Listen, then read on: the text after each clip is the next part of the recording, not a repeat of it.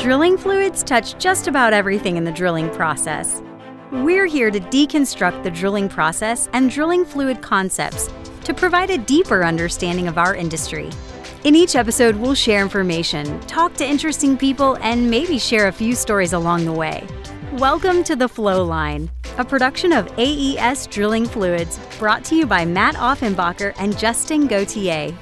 Hey everybody, welcome back to another episode of The Flow Line. I'm here with my lovely co-host, Matt Offenbacher. We're here in the AES studio, to which we may have, we are going to be moving, and we'll have another one to sit in. Maybe a little nicer, we'll see, but either way, Matt, how are you today? Not too bad. How are you? Doing excellent. We're back on the series of the Why Matt Hates series, which I think is extremely comical, but yet I think there's a lot of value to be taken from it. And so another thing that Matt hates is linear swell meters. Matt, what in the world is that? I don't even know what it is. Well, I'm going to run you through it, but I want to qualify that I don't believe I'm a toxic person. I just take issue with certain things. Yeah. So to the linear swell meter. So shale testing is tough, okay? So when you're trying to find out how a fluid is going to interact with reactive, dispersive, whatever kind of clay you're encountering. And so the difficulty has led to the desire to do very basic tests, and they frustrate me. And the linear swell meter is probably one of the more frustrating ones because it's just complicated enough to be annoying to run, and yet it's sort of accepted and expected that you do it. And so a linear swell meter, and we're prominently talking about water-based mud here, right? Oil-based mud, this is for swelling, as in linear swell implies. Yeah. So, you wouldn't expect oil-based mud to do anything. But what you do is you basically grind up cuttings or whatever, representative clay, bentonite, and you compress it into a pellet. And then you put it in a cell and you expose to fluid, but there's this linear transducer sitting on top of the pellet. So if it expands, mind you, it's in a cylinder, the only way it can go is up. So when it swells, this transducer can measure very fine movements, vertical movement. Yeah. And so we do fluid exposure versus time and the percent swelling from baseline when you started the test. Gotcha. So you might do this with water as your baseline, you might do it with oil for a comparison. And then you might do like 3% KCl, 14% KCl, something with an amine, and just kind of compare a few and say, this one is less worse, or, look, we're seeing a lot. It's responding really well to this product, so it appears.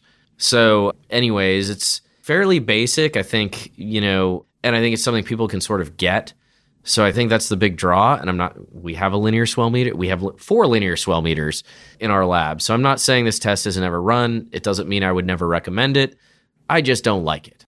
Okay. Well, I have my own thoughts as to why, but why don't you tell us why you don't like it very much? So I think first and foremost, just like sample preparation is you got to compress these things into this pellet under high pressure, and it takes a lot of time. And if you ask it, thankfully, I have perhaps advanced enough in my career that I don't have to ever prepare another linear swell meter pellet. However, there are poor folks in our company that do.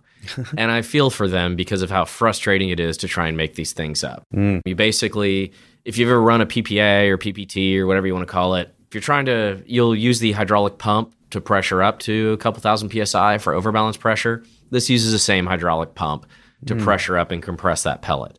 But the interesting thing about this is if the pellets themselves still have some airspace in them. So you might start the test, and as that air kind of expands and wants to pop its way out, it actually can show up like swelling. So, there's published papers where it shows hey, fresh water is more inhibitive than potassium chloride. And you're like, I know that's not right. Which then calls into question every other test you ran, right? Because it did have bubbles in the other one. So that's kind of, the frustration there. And then, at the end of the day, the goal of this is to say, okay, can I drill this well? Do I have the right products in there at the right concentrations to effectively drill the well? And the problem is the test doesn't tell you that. It tells you that this swells this much less over 1,200 minutes than the other products would have you. That's certainly frustrating because it offers this looks better than this if you were to take the formation, dry it, crush it into a pellet, and expose it to liquid. It doesn't offer anything explicitly definitive, and it's mainly measuring swelling, right? So if you have dispersive clay, or it's not going to tell you that. So it's fairly limited in what you can get out of it, other than this is less worse than this, which your open hole time is going to be much longer than whatever you run the test for, I promise. Right. And so you're just kind of left with some information that might be useful, but it really shouldn't be the only information. Right. And so that's probably, the other part of this is you run linear swell test and then you're like, aha, I got it. And it's like, well, sometimes we don't have the best material available. We might actually be kind of, I don't know, it might be leading you down a good path, but I don't think you should use it in isolation if you're really worried about a risk to a well. All of these shale tests are just, I don't know, none of them are great. Some are less worse than others. Yeah. And so, going back to a mud check, right? We talk about, yes, we know people run and look immediately at the plastic viscosity or the low gravity solids, but really, the mud check, you need to take all the properties into account. That's why we do all those tests. Yeah. Is their relationship with one another. That's right. And so when I test for shale, I think we've covered this on another episode. I don't want to just run one test and say, aha, I've got it. I want to test all these other tendencies to make sure we've covered all our bases. And I think that linear swell meter is expensive enough that when somebody has it and it's annoying enough to run, that when they do run it, there's a temptation to just look at that data when you probably need to run 3 or 4 more tests, at least, of other types to get the big picture. And so that's another thing that makes me hate the linear swell meters, because the data is quantitative, which is another hard thing to get in shale testing. Yeah. Which is both good and easily misleading. Right. So you mentioned, don't use it in isolation. What other tests can you use to sort of supplement your findings for a linear swell meter test? Like a cuttings dispersion test. I'm not even afraid to do it. Granted, one of the ones we'll do is we should do an immersion test, where if we have core material, we can just put it in a little glass box of fluid. Yeah. And sometimes you can, it's ambient conditions, ambient everything, but it does provide a good illustration to someone who doesn't understand how to read the good data in some of these reports to say, okay, I can see that one fracturing. That's what the shale has a tendency to do. This one swells and disperses. This one disperses. Okay, they all behave differently, but this is where our treatment needs to target, is this behavior.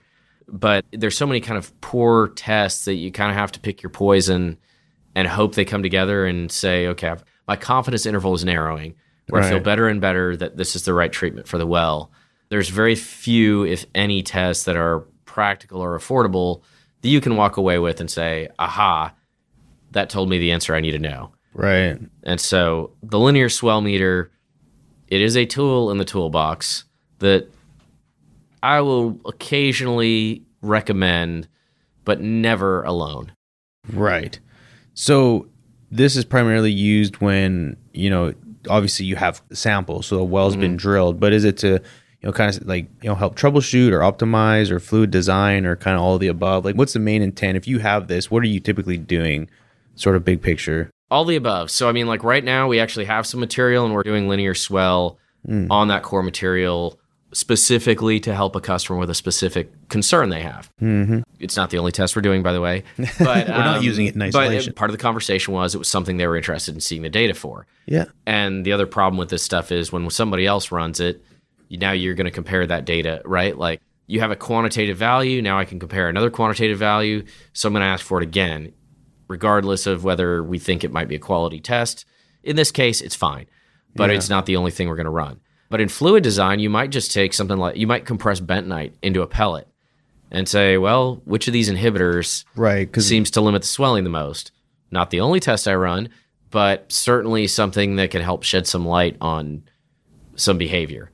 But you got to run a lot of tests because sample space matters too, because of those air pockets and other anomalies that might happen. Yeah. Well, what I always find interesting is I've collected a bunch of samples at the rig, and then also, being in the office, received samples from mud engineers.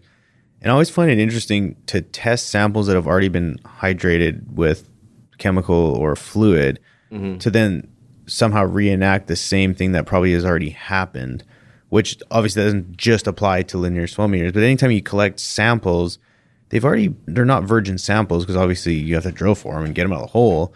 Does the lab account for that in any way, shape, or form? Or I mean, so number one on our request is, if you ask me, what do you need? I'll give you whatever you want. I would like slab core material preserved in wax. Yeah. You know how many times that's happened? Once.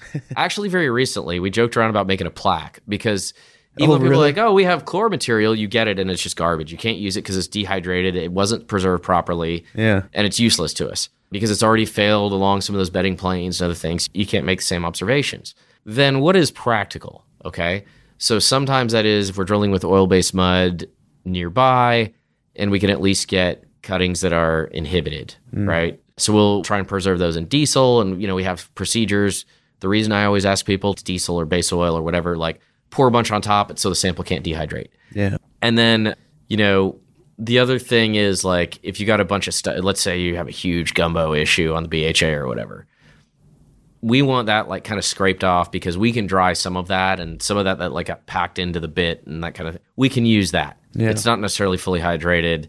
It'll still react. Gotcha. But for the most part, yeah, if you're drilling a water-based mud job and stuff comes back, it's probably not very useful to us for shale testing. Not to say we might not try and get some one way or another, but for the most part, we're fairly limited there. Other than, let's say we ran XRD on that. We said, okay, the mineralogy is this. Let me find an analog material. And so even when testing, there's actually certain clays like Arnie clay, Pierre, like there's different clays all over the world you can buy and basically use those as benchmarks because their behaviors are known. Oh, interesting. I didn't know that. Mm-hmm. Well, in conclusion, Matt, how would you sum this up? I don't care for the linear swell meter. And thanks for listening. Yeah. But I think the important thing to be aware of is if you want to do good work, be comprehensive and ask tough questions about the way how much information do I actually get out of this test? Yeah. How much information do I get out of this test paired with something else? Is it more than the sum of those two parts? Synergy, if you will. Yeah. But is this the best I can do? Sometimes it's all the sample we have. Yeah, you work with what you can get. Yeah, but if we're serious and we're trying to look at the big picture, we just don't want to commit to this one test because of some of the issues with it. Right. So we could have had Lee on here and you'd get a very similar tirade, but the Scottish accent might be difficult to, Yeah, when he gets fired up, he's hard to understand. Yeah. So, again, good conversation, Matt. If anyone out there has any experience with this type of test, a linear swell meter test, hit us up. I mean, maybe this is the holy grail for you, and this is, the best thing since Pants with Pockets, and you want to debate Matt on this. I would love to see it. Yeah, we could have a fiery, angry debate. Appreciate all the support for all the listeners. We're having fun. Hopefully you are too. Oil's up. Hopefully spirits are up too. And with that said, have a great day, everybody. Take care. Thanks for listening. Please tune in next week for another exciting episode of The Flow Line. And remember, may your returns always be full and your trips always smooth. Views expressed in this program belong to participants and not their employees. The program is for informational purposes only and cannot take the place of seeking professional advice. Copyright AES Drilling Fluids.